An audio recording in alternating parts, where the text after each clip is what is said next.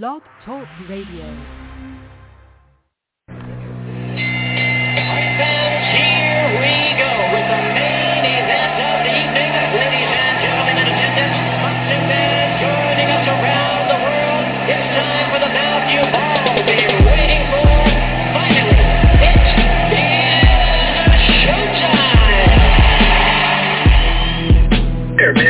Dedicate our life to this sport. We do thousands of sit-ups in camp. We run hundreds of miles, for the ones that take it serious. And we just dedicate ourselves fully to our craft, man. We watch tape. We have attitude. We rooting, and we go into that fight to lay it on the line.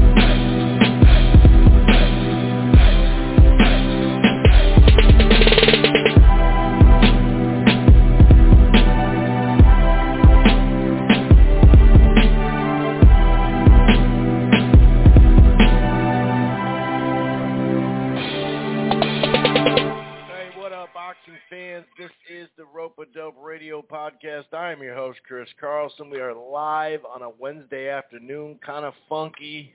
I tried to do one last night. I had some technical issues, but you know how that goes. Life just gets in the way. But anyway, hope everybody's having a good week thus far. We do have a variety of items to discuss here on the show. I believe we're going to have senior writer Jake Donovan on, of Boxing Scene and a variety of other things, Jake and Lefty and whatnot.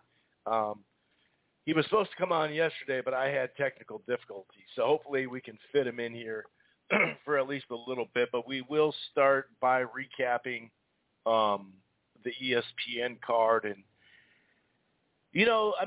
that Abraham Nova and Adam Lopez was a really interesting, good, competitive scrap.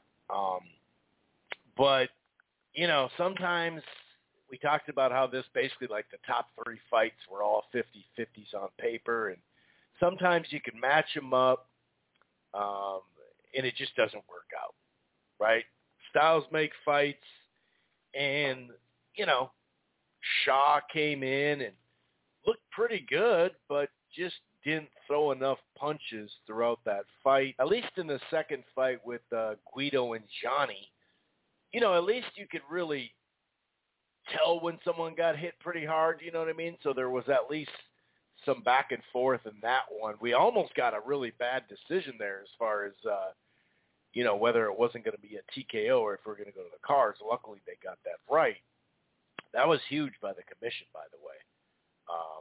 And you wish that was a possibility. I mean, it is a possibility just to have replay everywhere. But, when you're on the native land and it's their casino and it's their commission, the commissioner said, hey, I saw this. You saw that. I disagree with you. I wish we could do that more, especially when we have, instant replay. But they got it right. That was the key. But like I said, sometimes you can match them up.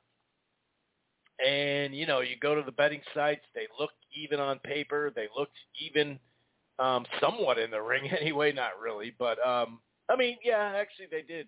The main event was a competitive fight. But, man, like I said, the matchmakers can do their jobs, but sometimes it just doesn't work out. It was sometimes you just have mediocre fights that you thought were going to be exciting.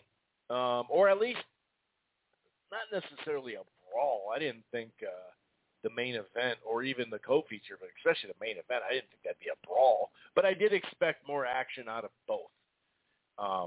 Even Johnny Rice winning, he didn't throw that many punches, considering it kind of looked like he was holding back because he wasn't in tip-top shape. But we'll get into that. We'll definitely get into that. We do have a ShoBox card coming this Friday.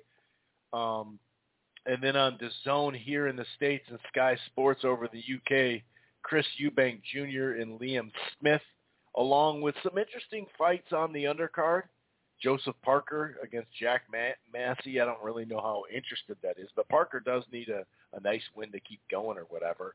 But yeah, we got some interesting fights, so we'll definitely, we'll definitely check that out. And then we do have some fight news. Oscar set a deadline saying he didn't get the contract He tweeted that, I believe, and people took it every which way. Oh, PBC, Al Heyman, Gervonta, they don't want the fight.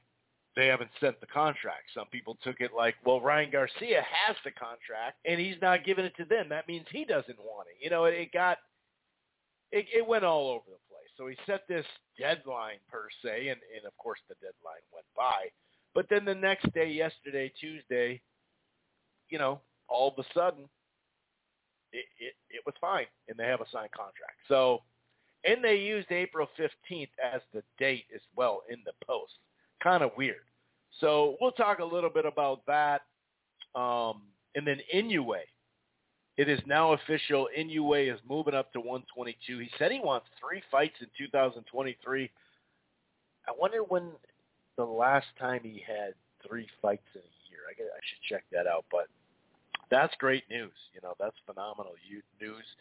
What's his first fight? It sounds like he may fight, in April and then fight in the summer and then close out the year. So whether it's in April or whether it's, in the summer, Inoue and Fulton, Inoue and MJ. I know MJ has a fight, and I believe he has, if I remember correctly, he has a mandatory behind that one too. So not totally sure about that, but I'm pretty sure that's how it goes. But for sure he's got a fight anyway.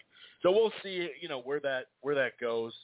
But yeah, there's other fight news, just current fight news out there, whether fights are being made or now we presumably have a date for Haney and Loma. Some people are saying Madison Square Garden, NYC.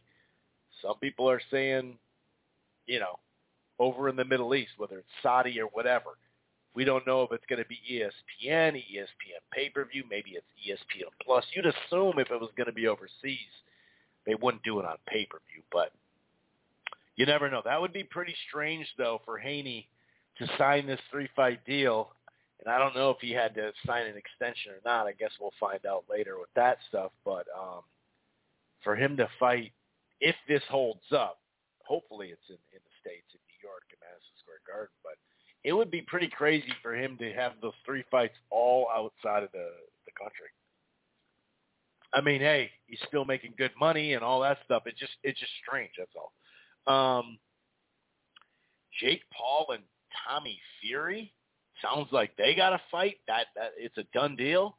I don't know. I think that actually is going to be in Saudi. There are some other fight news stuff that'll be more interesting, I should say, than that too, Joe. We're not just going to talk about that fight. But anyway, if this is your first time listening to the Rope-A-Dope Radio podcast, welcome. It streams live right here on blogtalkradio.com/Rope-A-Dope Radio. However, you don't have to go to Blog Talk and Rope-A-Dope and download the show directly there. Listen to the browser. You can find the platform Rope-A-Dope Radio under Apple Podcasts, iHeartRadio, Player FM, Spreaker, Stitcher, TuneIn, Spotify, Google Podcasts, Amazon Music, a whole host of other places as well.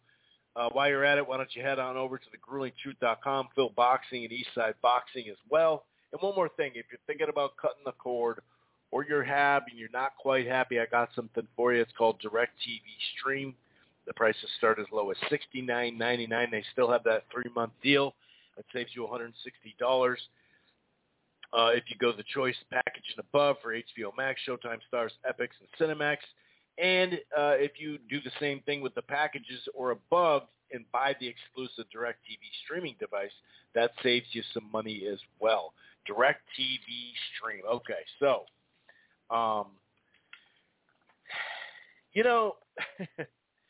I mean, it was weird, man. It was weird. I mean, this fight was won on a jab. You know what I mean? Basically. 90-48. That was the land totals. Ajagba and Shaw. It's not like I didn't give Shaw any rounds or anything. Like all 3 judges had it 96-94. It just was such a slow fight. I mean, the first 2 rounds, not a whole lot happening. I mean, you can say that throughout the fight. Jabs mostly by Ajagba. one or two nice left hooks by Shaw, but he just didn't move his hands enough. I did think he did enough with those left hooks and even his jab in the third round to win it. Actually, it wasn't left hooks. In the third round, I think it was jab in a right hand, a couple of right hands. Then I gave Ajagba, the fourth round. And through 4 rounds, I think the jab, he already had a 29-20 advantage that, like I said, he stretched to 90-48. And, that was about it. I mean, the fifth round was really close, very slow, both of them kind of missing. You could see Shaw maybe having the better defense of the two, but he wasn't really landing much. So do you give the fifth to Shaw? Maybe, I don't know. Actually, I'm reading the wrong part of my scorecard. That's funny. Actually, I gave the fourth. Did I say I gave the fourth to Shaw? I meant the fourth to Ajagba. The fifth was close, but the sixth round I definitely gave. You started to see more right hands during the exchange, especially that I thought that Ajagba got the better of him. But I don't know, it seemed like Shaw was throwing a little bit more in that seventh round. That's the one I thought was the fifth round, I think. I don't remember. It's so slow. But yeah, the eighth round, the seventh round, maybe you give to Shaw. The eighth round, 16-8 lands. That's like the most exciting round, probably. I don't know. The fight sucked, dude. Shaw probably won the ninth as well. Moments of success mid and late probably did it, but the fight sucked. I mean, and here's the thing. Shaw had this opportunity. Both of them had an opportunity, but a main event. And it's like he's going to kick himself when he watches this tape. And I'm not saying, if he just threw his hands more, he'd win the fight. I'm not saying that because maybe it would open him up more, But, dude, that fight sucked, man. That fight sucked. There's just no way around it. 96-94, all three for Ajagba. I'm fine with that. I did, like I said, give Shaw a round. Some people are like, I can't even give him a round. I mean, it's not like Ajagba was doing a ton either, but yeah, just more on Shaw though. It kind of makes him look funny, makes him look silly, kind of makes him look dumb when you see the cameras on him and he's in the spotlight. And I mean like before the fights. And we always see people either being really serious or warming up in the locker room, or just having some fun. And he was dancing, having some fun. On his way out, he gave a kiss to his wife, but he was making sure to dap almost everybody he walked in. It just felt like he was taking it all in, but it was like, man, I don't know. I don't know. Some of the things that he said leading up to it, and then for that to be the performance. And listen, I'm not worried about people dancing or having fun or anything like that. I mean, I've said this before, beyond the Minnesota Gophers football program, my second favorite is the Miami Hurricanes. Okay, so I'm not this whole, I don't like hot dogging and get off my lawn. It has nothing to do with that. It's just, if you're going to have some fun and you're going to talk some shit, I'm not saying he was talking a bunch of shit, but it just seemed like he was really feeling himself in the ESPN spotlight, and then he barely threw punches. And he still won rounds, and he barely threw enough punches. And, I still think he could probably win this fight, but I don't want to do that to Ajagba either, because he did win the fight, and like I said, he won the fight with his jab, and that's how he won it. So there's not a whole lot to take from this. Ajagba moves on. It'll be interesting to see, where they move him from here, because they do have, some heavyweights, Jared Anderson at some point here in the coming future. Maybe not next, but I would like to see that. I don't know, man. It was just kind of weak, dude. I mean, that's being nice about it. It was weak, dude. It was weak. But the Vianello and Rice fight, the Guido and Johnny,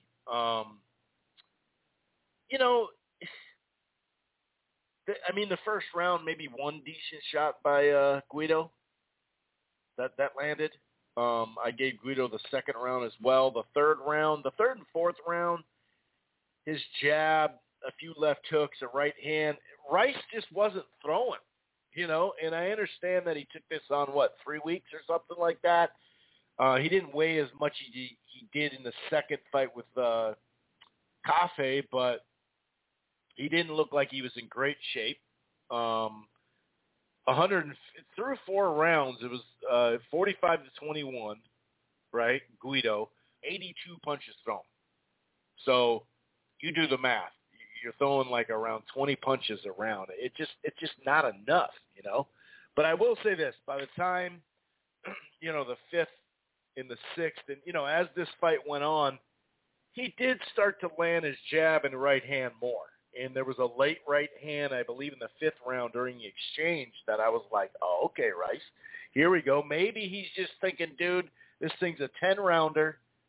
I'm gonna make it through. You know what I mean? I'm gonna just second half it and go for it. And so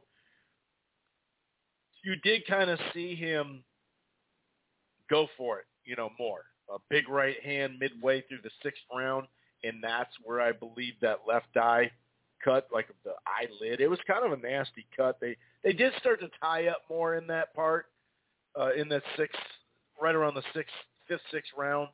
And then the seventh round, the ref said, he stopped the fight, score the round. But they said it was a clash of heads. Was it Benji? Yeah, I think it's Benji. And it's like, wait a second, what? What do you mean, dude? You could see the punch land, and then you could see the blood trickle to the guy's shoulder or whatever. So it was like, what do you mean? So there was some kind of like, we're going to the scorecards, which, I actually ended up not seeing the scorecards now that I think about it, but I believe Guido was ahead.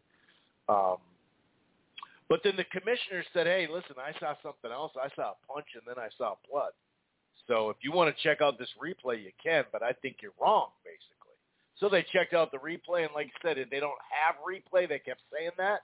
But it's not like, in other parts of this country, the native land, it's their law. So they can say, nah, dude, we're going to get this right, and they did. And that was so Johnny Rice got the victory. Credit to him. I didn't think much of Guido coming in. I did think Rice could win, but I wanted to see what kind of shape he was in. And that's basically what it'll come down to with Johnny Rice because, when he's in good shape, I mean, he can throw combination punches. He's a big dude. He's a good fighter. He's a very good fighter. I'm not saying he's top 5, but or maybe he wouldn't even be top 5 ever, but in the heavyweight, but he's a game fighter. And even when he came in out of shape, like 282 or whatever, 283 it was for the rematch, because maybe he just thought, this could be easy or whatever. And I know that, I know that he had a full-time job. Then he said he got $100,000 in the rematch or something, and then the opportunities kind of went away or whatever. So he got his opportunity, he took advantage of it. It didn't seem like he was early, but like I said, on late notice, maybe it was smart to kind of start that way. You know what I mean? Just kind of start that way and go from there. So he got the win. Like I said, heavyweight, this division, they got guys to face off. I mean, a Jogway and Rice would be a good fight, I think. But yeah, Rice, it'll come down to if he, conditioning. Because if he can throw punches, he's a fighter. He can really put his punches together, to an extent anyway. I think he's good, but I can't sit there and give him a ton of credit for this win, but he landed a big enough shot to cut the guy. It did seem like he was coming on in the second half. Now, would he have had the steam to be able to go all the way to the 10th round and keep winning like that? I don't know. Maybe. He didn't seem tired, That was the thing about Shaw, too. He wasn't even breathing heavy. And you're like, dude, come on, man. Like, go. Like, throw some punches. I'm not saying throw punches and just to get caught with punches and be stupid about it or go for a home run every time. It just, I don't know, man. So the top 2 fights, although on paper were, even, they sucked. I mean, yeah, the main event was competitive on the scorecards. I do have to say that, but yeah, it is what it is. But the fight that was really interesting was Abraham Nova and Adam Lopez. I really liked that fight. The first round, close round, could have went either way. Nova later in the round landed a couple of solid punches early. Lopez landed something. I'm not really sure who won that round. I'd have to go watch it again. The second round, I thought some nice body work by Nova early, but then Lopez was landing kind of that in and out stuff. He'd land like a nice punch, whether it's like an uppercut or just kind of landing in and out. I thought he won the round. Then Nova kind of went on a nice little run. The third round, good back and forth, though. That could have went either way. Lopez, in the first part of the round especially, he landed the better shots, and maybe overall he landed it, but the jab right hand, I don't know, maybe late in that round, Nova maybe stole that round. I don't know. It could have went either way. 1 and 3 are pretty open, but like I said, I thought Nova went on a nice little run after that. He definitely won the 4th, 5th, and 6th. And, you know, there was time like in the 4th round, Lopez did flurry, but it was a little too late. The head and body shots, just good combinations coming out of Nova. And during exchange midway, the 5th round, there was, I think it was a left hand, and then midway they had exchanges, like I said. Then I think it was like a left hand, right hook, left hook, and that dropped him. Scored a knockdown.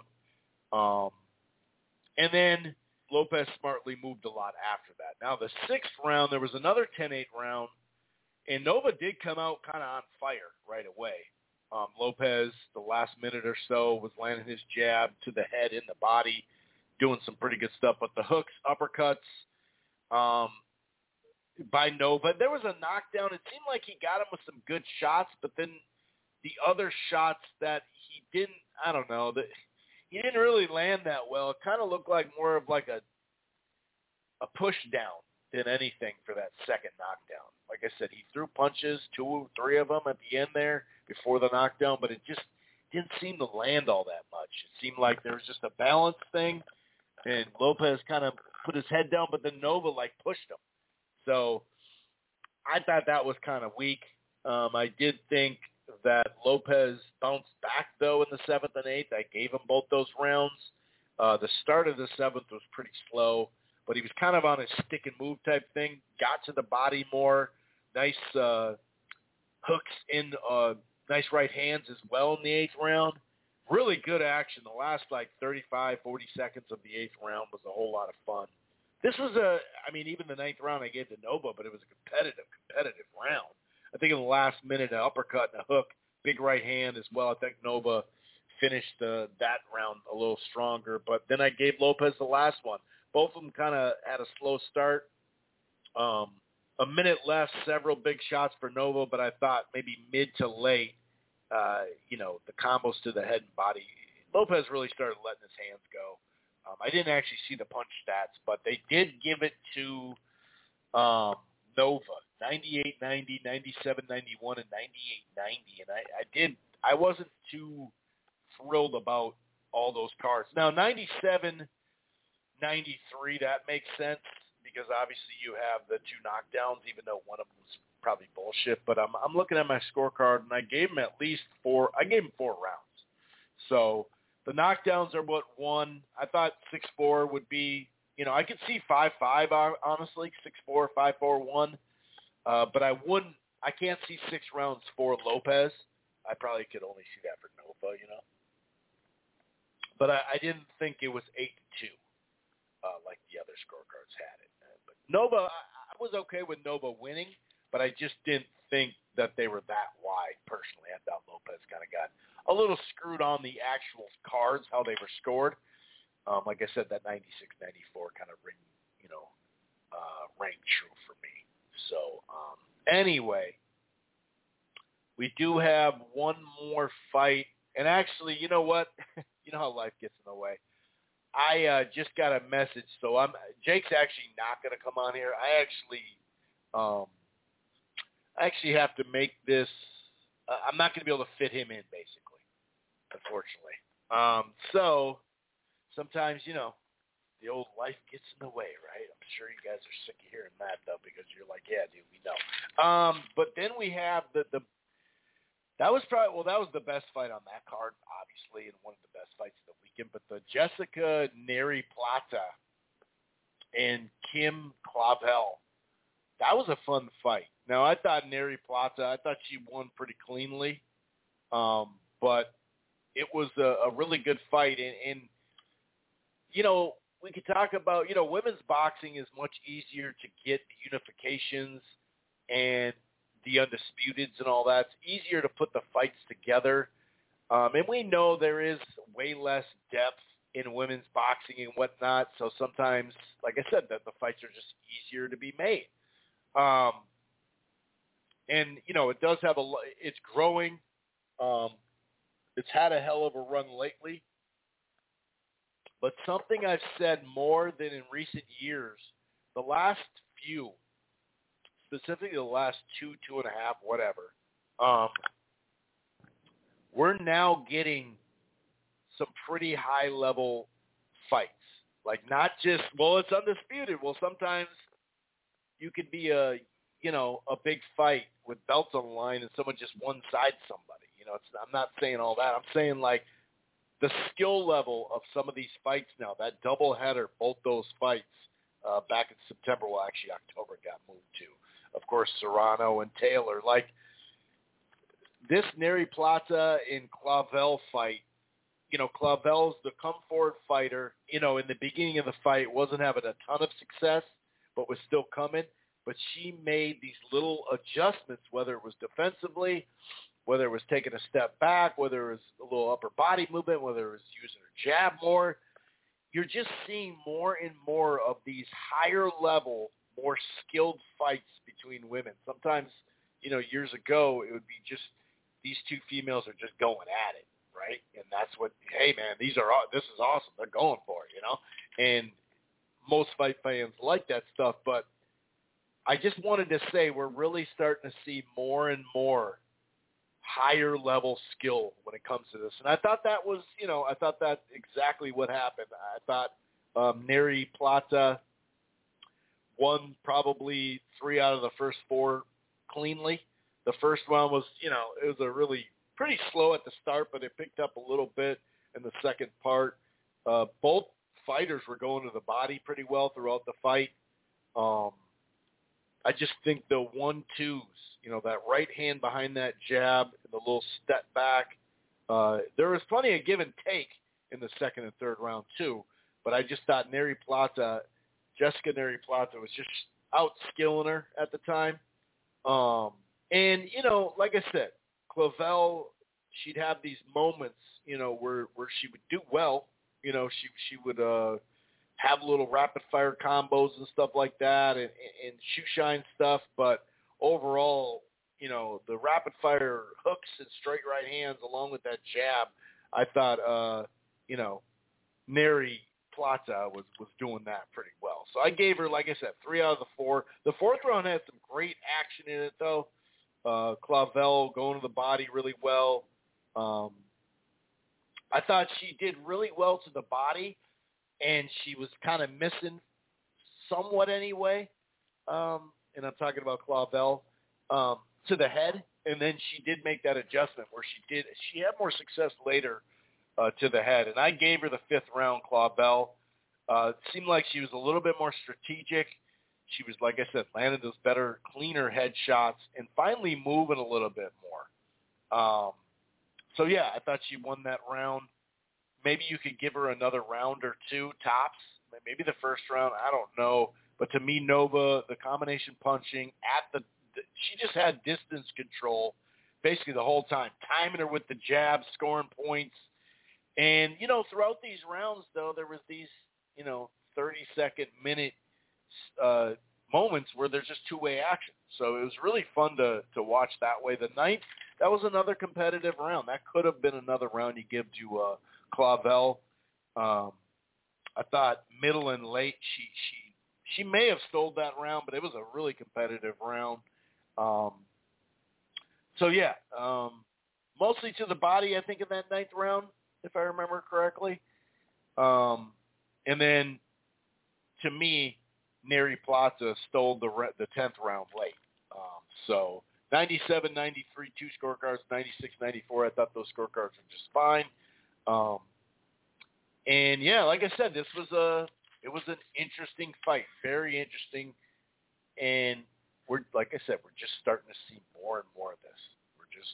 It's kind of awesome, because like I said, it's much easier to put, less difficult, maybe I should say, to put, belts together to fight and undisputed and unifications and all that, because like I said, sometimes there's only 40 or 50 or 60 or 70 pros, in a certain division. So like I said, the depth still has plenty, of room to grow, but as time goes by, man, the skill level, and it's not just one-sided skill level. You're starting to see a fight with both of them are really skilled. And that's a great sign. That is a great sign for boxing in general, but especially women's boxing. So that was a good fight. I'd say the Nova Lopez was probably the best fight, but then again, maybe not. Maybe that was. I mean, the scorecards I thought were tighter on that one, but yeah, that female fight may have been the best fight of the weekend. Let's call it that. How about that? Let's call it that. And then, you did have Brian Norman Jr. and Bruce Carrington and Brady Jr. and stuff like that. They won as well. But I did really like that we were able to, get the right, like how it should have been. You know what I mean? Like get the right win that, because if it would have sucked if that co-feature in the ESPN with the cut, if that wouldn't have been called right, that would have been some bullshit. So I'm really glad that sometimes they don't always get that right. And then we did have that DAZN thing, the KSI and Salt Papa, is that Poppy? Salt Poppy? He knocked somebody out with the left hand. KSI went through him really quick. Whatever. It is what it is. I saw some highlights on Twitter, and then I watched maybe a 5-minute, 6-minute highlight reel where I was, gotta be honest, I was fast forwarding some of it on just the DAZN channel, on the YouTube channel. So that happened too. I did see some highlights. Like I said, the Salt Poppy, he had a nice left hand. I'll give him that. That's for sure. Now, we do have that show box coming up this weekend. That's on Friday. It's always worth it to at least just kind of give Showbox a try. Like, let's see if it's any good. You know what I mean? Let's take a gander type thing. There is some interesting fights, but I'd say the biggest fight, obviously, the biggest fights, Chris Eubank Jr. and Liam Smith. We do have some. Joseph Parker is fighting Jack Massey. Shouldn't have too much of a problem. Richard Riakporhe, I think that's how you say his name. He's fighting Krzysztof Glowacki. That's going to be interesting because this I think it's Riakporhe. Riakporhe, he's 15-0. He's had a weird career because he started in 2016. Beat, especially in the UK, guys that Tommy McCarthy, Chris Billion Smith, 2019. Talking about a Jack Massey, he beat him in 2019 too. And then, from the end of 2019 all the way till October 2021, there was a large gap here. So now he's kind of, he beat some unbeaten guy that I hadn't seen him fight, actually, now that I'm looking at his name. Dion Juma. I remember seeing highlights, but I don't think I actually saw that full fight. But now he's going against Glowacki. Anyway, to already have, Chris Billion Smith, he's a cruiserweight, by the way.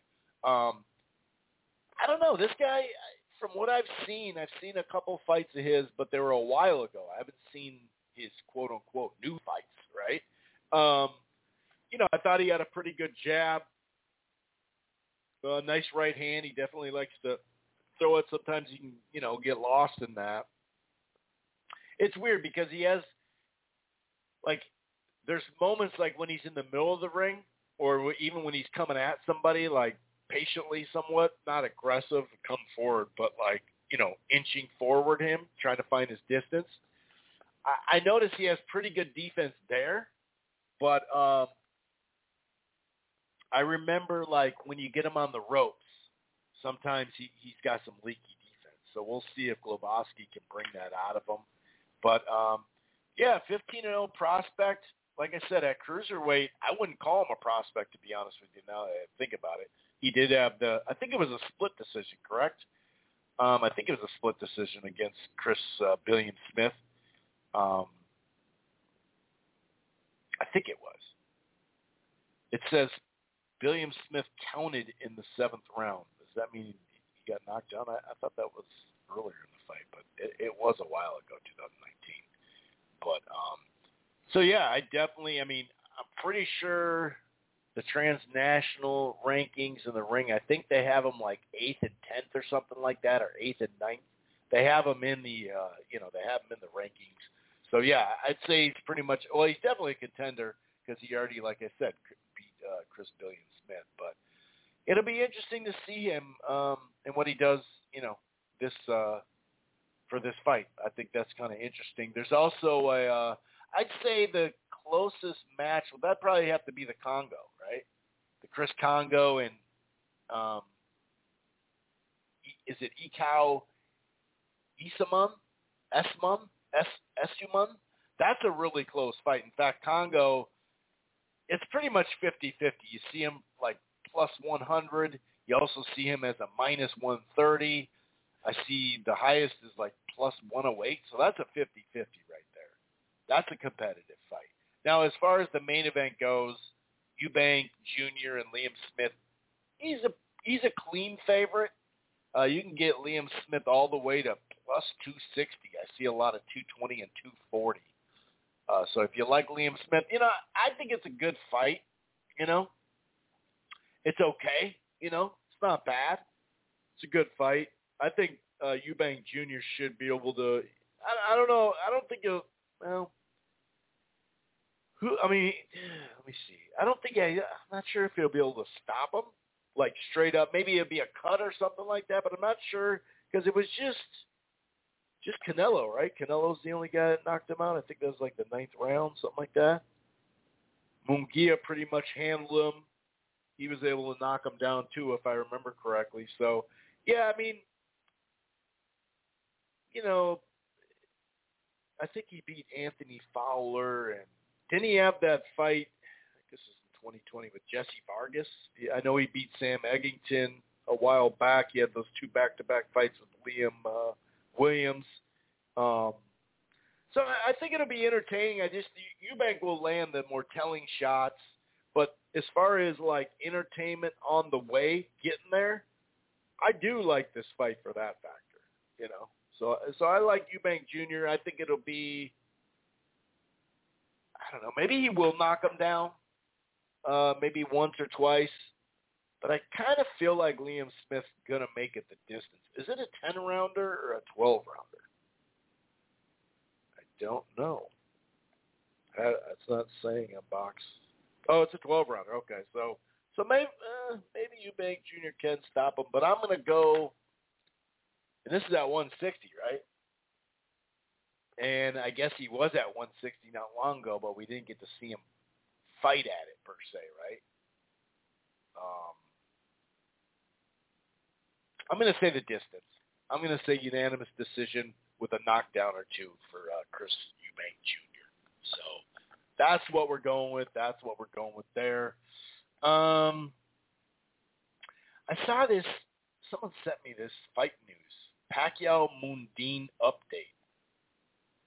So they're talking about, it's an exhibition. Okay. Anthony Mundine proposed exhibition between boxing legend Manny Pacquiao and former world champion Anthony Mundine, tentatively scheduled for June. So there you go. There you have it. So, yeah, back to that, as far as fight news goes, that Inoue stuff is really interesting.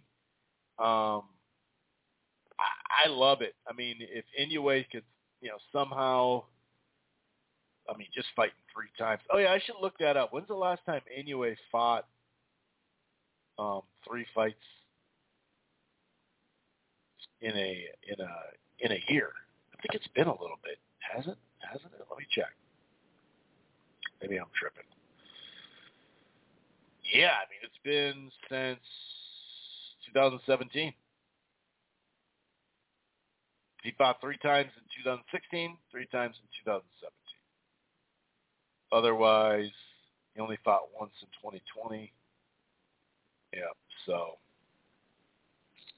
Yeah, I don't know. 122 is deep, as we know.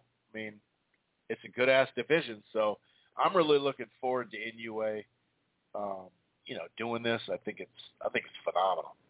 Anytime you get a high-level guy, one of the best, if not the very best, I think it's great. There is some fight news here. Luis Alberto Lopez versus Michael Conlan is being negotiated.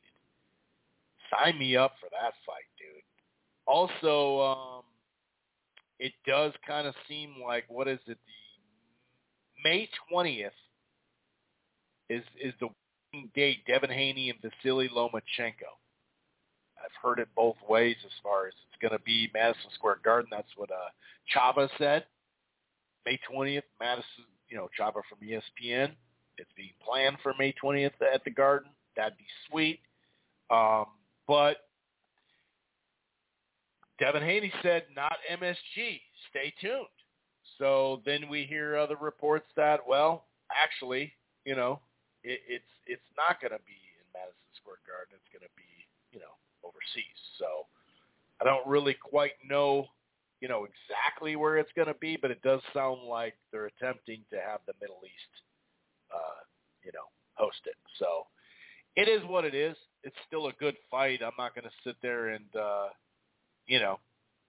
freak out and stuff like that, I think, I would rather it be here, but, money's money. You know what I mean? Money is money.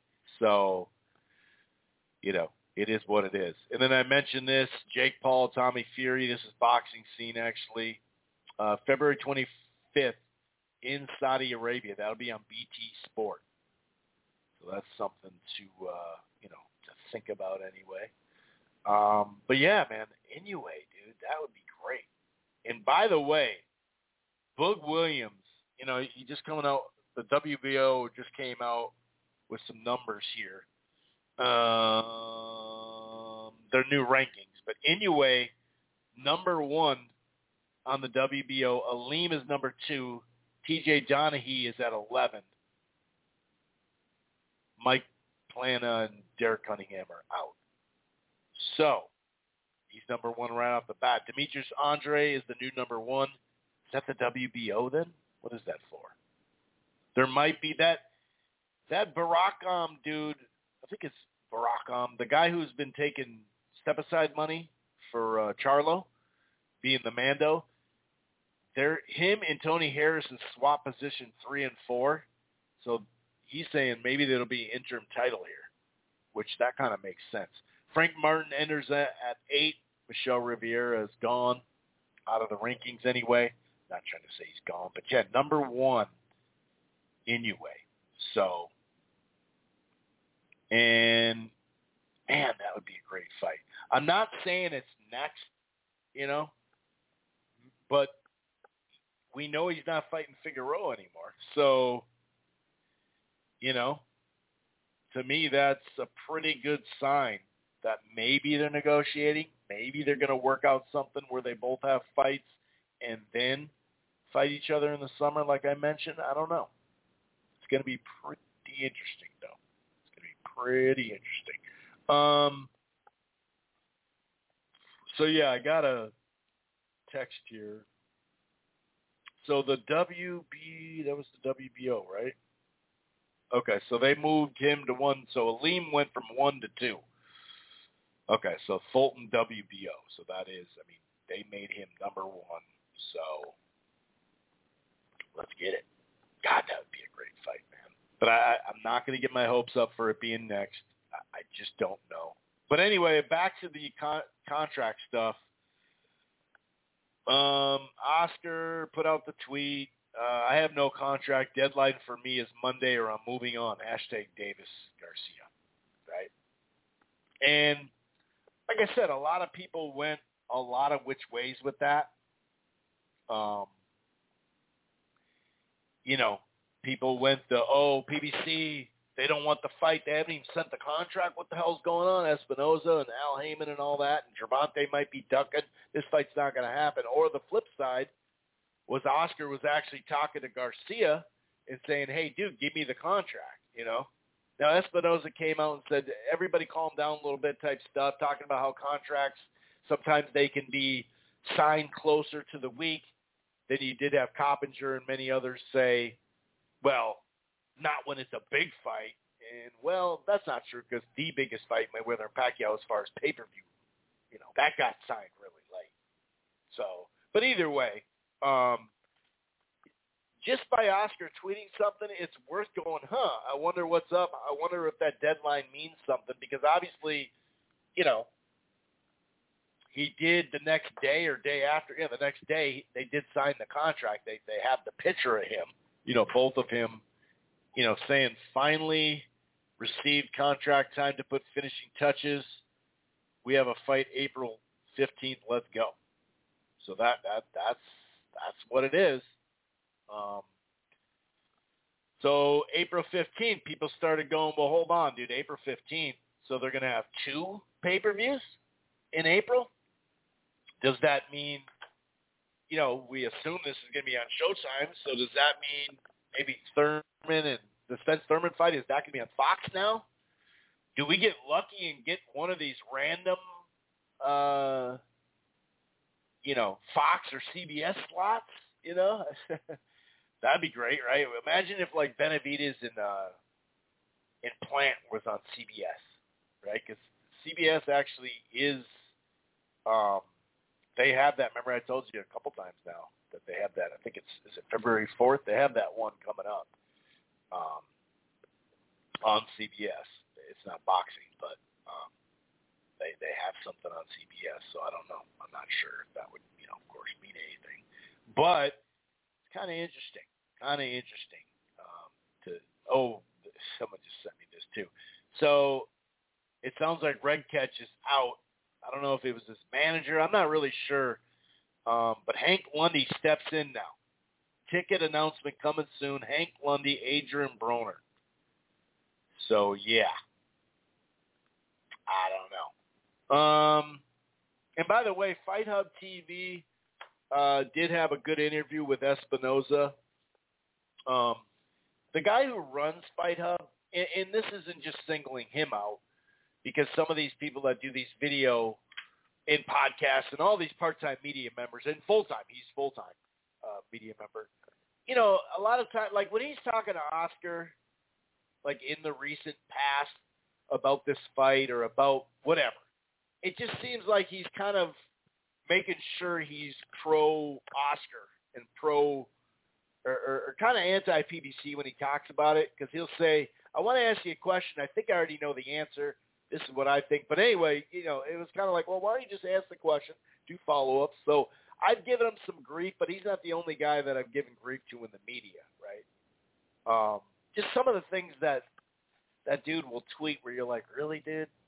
Whatever, man. But he did a good job of walking Espinoza. Espinoza walked him through the Spence Crawford stuff and also the contract stuff. And I thought he did a good job of following up. I just wish he'd follow up. It's funny because it just seems like the follow-up quality questions aren't there when he's talking to somebody else. You know what I mean? And I'm not trying to I think he did a good job with this. I just wish guys like him, and like I said, all full-time and part-time media, not all of them, but a lot of them, it just follow-up questions. Be non-biased. You don't have to go, oh, I heard this person's ducking some shit, or I don't know. You just don't have to do all that, I don't know. But, yeah, there was a lot of people that were saying, okay, this fight's done, And some people, someone just sent me this tweet from Chain Smoke, and this is his questions about Inoue. So are we expecting Inoue to come fight on PBC? Is Fulton going to fight in Japan? What's in it for Top Rank? Who's going to make the concessions to make the fight? Is there enough money? All that stuff, you know what I mean? And my guess is, and this is just a guess, and actually War of the Week Radio responded to him. I see it down there. It says the only way this fight gets made is if Heyman allows Fulton to compete in Japan. That's where the fight makes the most sense financially. This is not a U.S. fight, not enough money here. Yeah, but I agree with that. You know, I do. You know what I mean? I do agree with that. I think that is. I think that's perfect. You know what I mean? I think that's perfect. I think that would, because doesn't he have an Amazon deal as well, if I remember correctly? Anyway, I hope that fight happens, dude. That would be shit. That would be so awesome. But yeah, it's the Oscar deadline was kind of much ado about nothing in a sense because he didn't hold to the deadline. But hey, he did send a message enough to where now, you know, now he has the contract signed. So like, I don't know if they hadn't sent it. The reason why I said I don't know is because I heard Ryan Garcia on more than one interview say he's seen the contract. So it made it sound like his people were just going through it and they just hadn't, you know. So I don't know. Maybe they're going back and forth with the PBC. Whatever it is, the contract's signed now. Now, obviously, the legal stuff, that's the next hurdle in this fight, to be honest with you. Because there was this tweet going around about, you know, Espinoza said that there are no contracts signed. There's not going to be an official contract signed until after the Tank court date. And someone, I think it was Jay Keldrome Boxing, tweeted that, amongst other ones too. And someone followed up saying Espinoza, you know, talking about no signing contract till after Tank court date. A lot of blind faith he's asking Oscar to put in the process. We know Tank going to prison. We just don't know if Judge will allow him to fight first. They should have been more upfront with the fans. He said, I never said that ever. So these are quotes that are like, they use his Twitter page a little bit, and they put this weird quote in it. It's not an actual tweet, so it's kind of weird. But he said he didn't say it. I don't know. You know what I mean? I'm not really sure.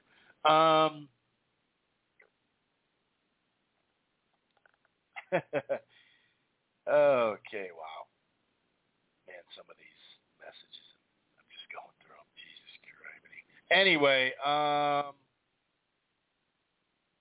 that Francis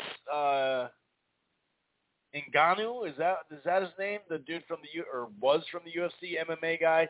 Sounds like he's going to be entertaining boxing promoters and MMA organization offers because he's now out of his UFC deal.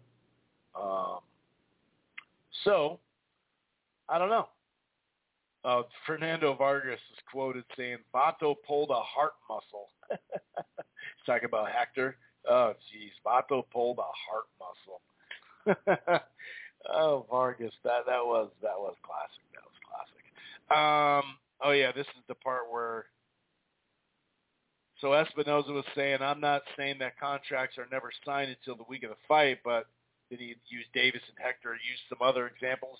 You know, he was the lawyer of Golden Boy and for Oscar there for a second or for a while. So he said that happened as well. But this is the tweet someone sent me from Coppinger. Huge difference between waiting until a week of the fight to sign contracts for an in-house promotion versus a mega fight with co-promotional rivals.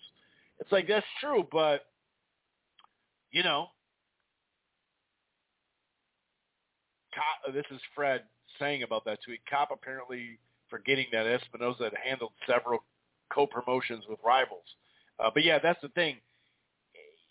Do a little research on the Mayweather-Pacquiao. He said big fights. Well, that's a big fight. I'd say that's a big fight. So, you know, they didn't sign till pretty late. So, it is what it is. The contract signed. That's what's important. Texas Run Boxing says Chris Primetime Colbert and Jose El Rayo Valenzuela will be on the Plant versus Benavidez undercard. Interesting. Very interesting. Oh, God. Oh, yesterday, Boxing Legends born yesterday, so that would have been the 17th. Muhammad Ali, Usyk, Customato, Barrero, Sammy Angot. Is it Angot? Ann Wolf, Buddy McGirt. Gee, crazy. That was Boxing Raw. Huh. Damn. That's a lot. That is a whole lot. Yeah, but here it is. There's a ESPN article. Mayweather Pacquiao still not signed. This is April 21st. The fight was in early May. So it is what it is.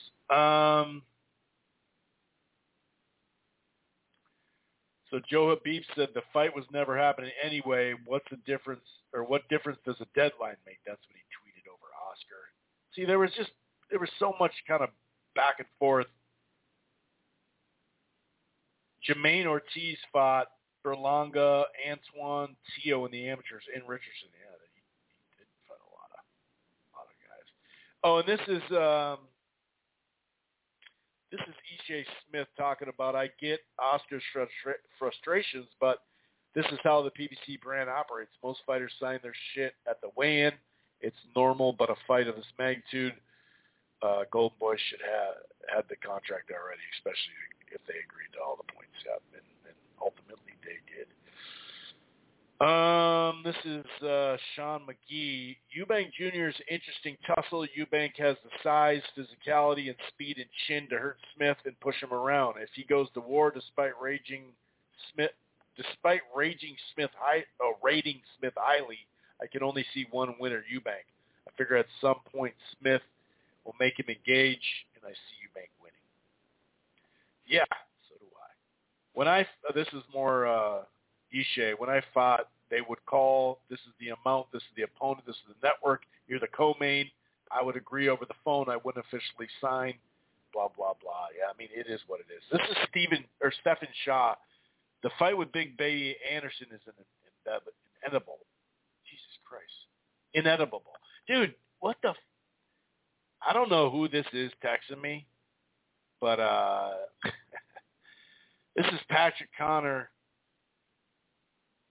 Oscar threatening to axe Tank and Garcia before it even happens. These cats are still out here fantasizing about how awful Heyman is. You hate to see that kind of public self-embarrassment. Yeah, I was getting a little worried, I will admit, when he did that, because I was like, oh, tell me this isn't a Charlo Munguia scenario. According to Chava ESPN, Brandon Figueroa, Mark Magsayo, March 4th. So it seems like without Showtime announcing their whole schedule, it does seem like they're going to have a lot more cards this year for the PBC because they've already scheduled. I mean, if you look at the first 2 months, right, and we're not on February yet, but we had 2 fights scheduled in a Showbox, right? So Showbox coming up this Friday. But the Charlo Zoo fight was supposed to be at the end of January. And obviously it got postponed. But that's 2 events because of, Tank and Garcia. I'm talking Hector, the one that just happened. And then they have one February 4th, right? And then there's supposed to be one February 25th, I believe it is, here at the Armory. And now we're hearing March 4th, but we're also hearing potentially March 18th. For Benavidez and Plant. So we're starting to hear rumors of undercard fights. So yeah, I think they're going to definitely do more cards. You know, like I said, PBC, their contract with Fox is up. Do they still owe them some obligations from that contract? We know COVID messed it up a little bit. That might be the case. That's why I'm thinking maybe Spence and Thurman's going to be in April, but just with Fox. I have no clue. We won't know until they announce it, but it does. I mean, I've heard Espinoza say more than once that they're going to be busier this year. Now, I'm not saying what's going to happen in the fall. Sometimes Showtime does slow down during football, but we'll see. This is J-Bro. April 8th, we'll have a 108 unification fight. So that's going to be a good fight. Kenshiro Taraha and Jonathan Gonzalez. He says it's going to take place in Japan, so that's good. Imagine if Oscar Rivas didn't get injured, we would have seen a war right now with the Jogbun Rivas. That's true. That's true. It would have been a better fight. It would have been a better fight. Yeah, I didn't realize it either. That event with KSI was actually not only a pay-per-view, but it was actually a $40 pay-per-view now. I thought they started at 10, and then I think the last one was 20, but I'm pretty sure it said it was a $40. I went to DAZN real quick just to look at it, and it was like, whoa, damn, Now, Jermaine Franklin of late has emerged as now the leading candidate for Anthony Joshua. April 1st at the O2 Arena. This is Chris McKinnon from the Daily Star. We mentioned one last week. We'll see, This is Deuce, Brandon Lee, 23-year-old welterweight prospect, junior welterweight prospect, is now, who has featured often, blah, blah, blah, blah. So he is now being advised by Al Heyman. His father, Bobby, remains manager and trainer. Lee was promoted by Cameron Duncan until his contract ended last year. Okay, so Brandon Lee, 23 years old, needs a step-up fight. He's now straight with Heyman. Okay. And then Here, I'm going to send the picture. This is Oscar De La Hoya with Garcia saying, we've received the contract. We finally received it. Time to put the finishing touches, and I assume that means signing it. So, there you go. This is Janabek. I hope my next opponent will be famous. Are there any stars who are not afraid to fight?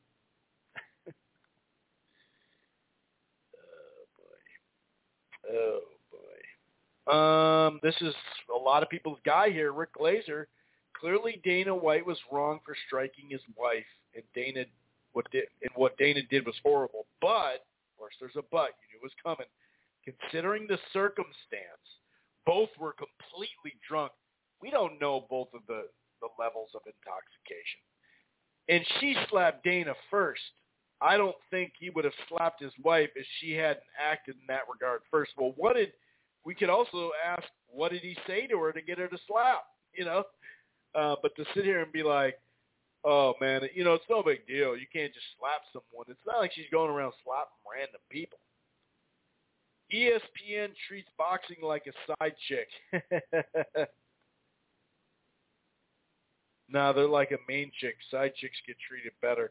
And that pertains to the fight card starting later because college basketball went over, which it's just so silly to hear about. Boxing fans, ESPN, dude, they do that for other college basketball games.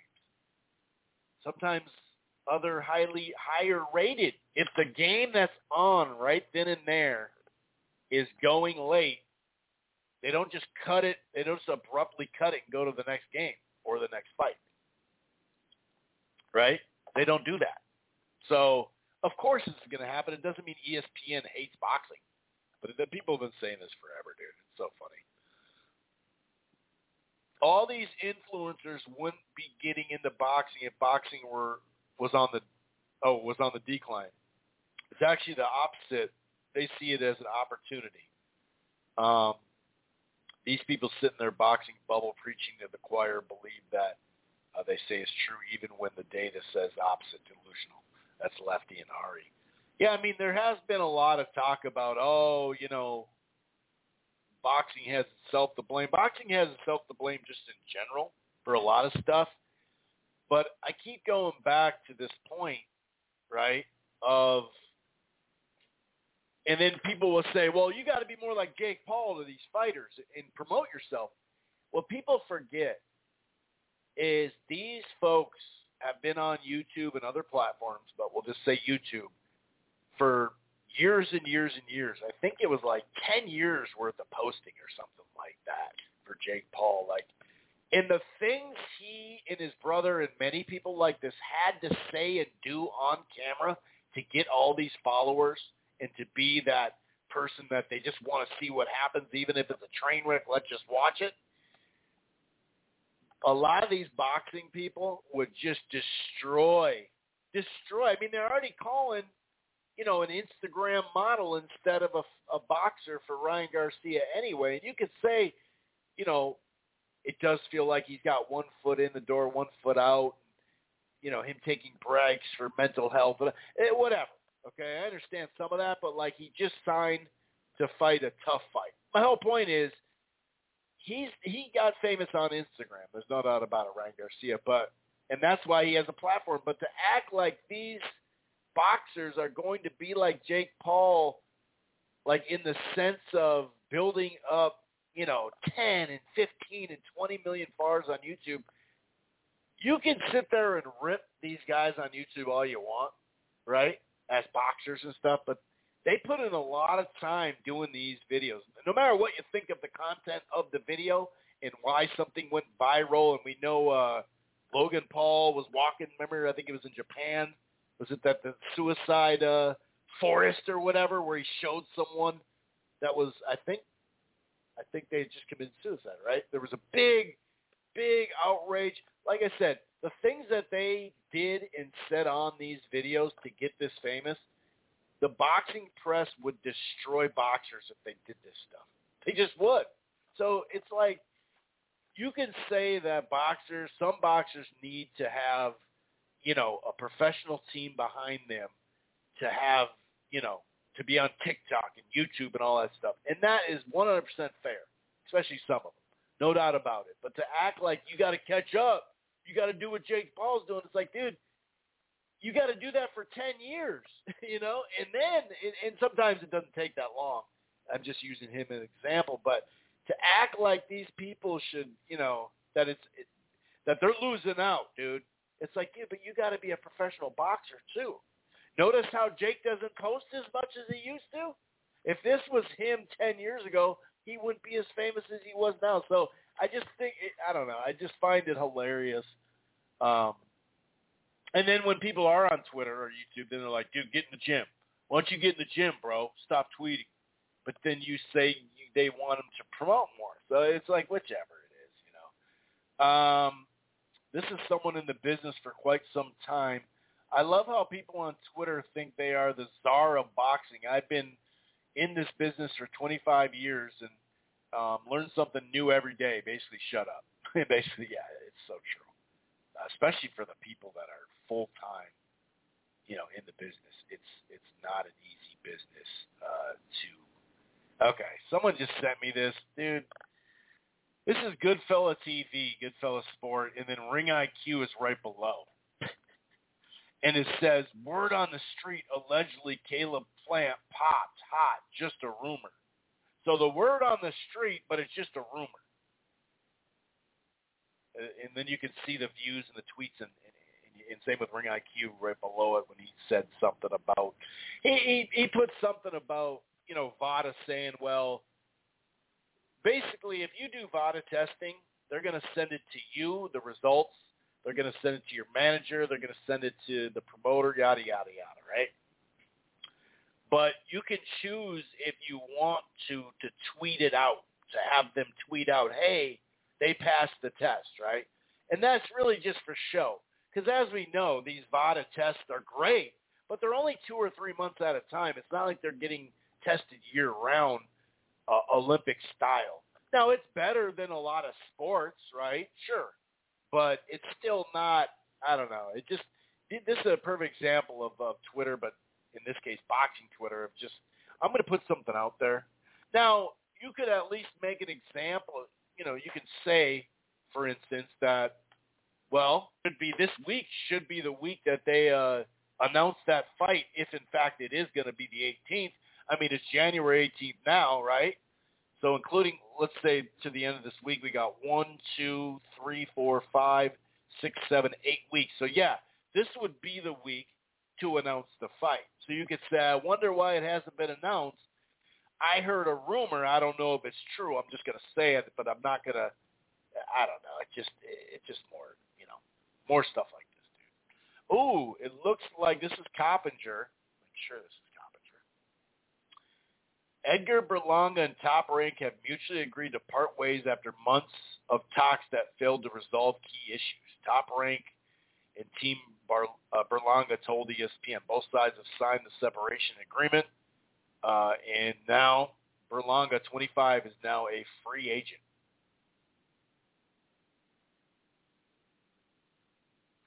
He's going to, Truth Over Narrative said he's going to be going to the Zone. No way he's going to the PBC with those sharks in the water. Anyway, so there's a little bit of breaking news. I mean, 168 is getting hotter now that some fights are, quote unquote, being talked about, hopefully getting made and all that stuff. So I think that about does it. Someone just texted me. I am hoping that Haney Loma is at MSG as well, but it is what it is. It is what it is. I'm not going to hold my breath over it. You know what I mean? But if that's how the fight happens, you'd assume they wouldn't do it on pay-per-view if it was in the Middle East. I think it'd either be on ESPN, hopefully, like it was in Australia when he fought in Australia both times, or ESPN Plus. Whatever.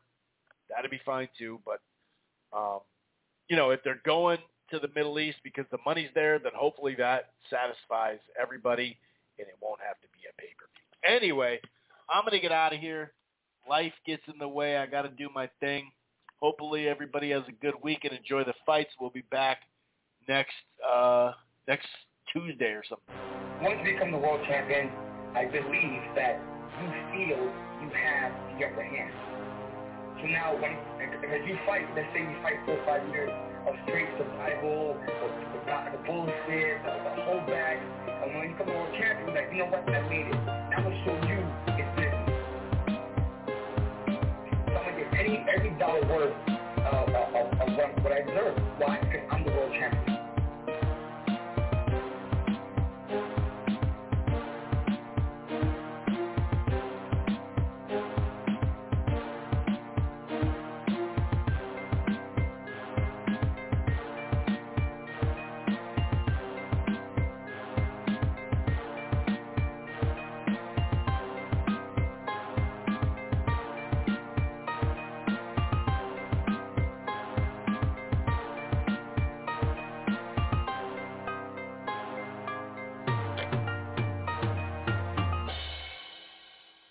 Hello, it is Ryan, and we could all use an extra bright spot in our day, couldn't we? Just to make up for things like sitting in traffic, doing the dishes, counting your steps, all the mundane stuff. That is why I'm such a big fan of Chumba Casino. Chumba Casino has all your favorite social casino-style games that you can play for free anytime, anywhere with daily bonuses.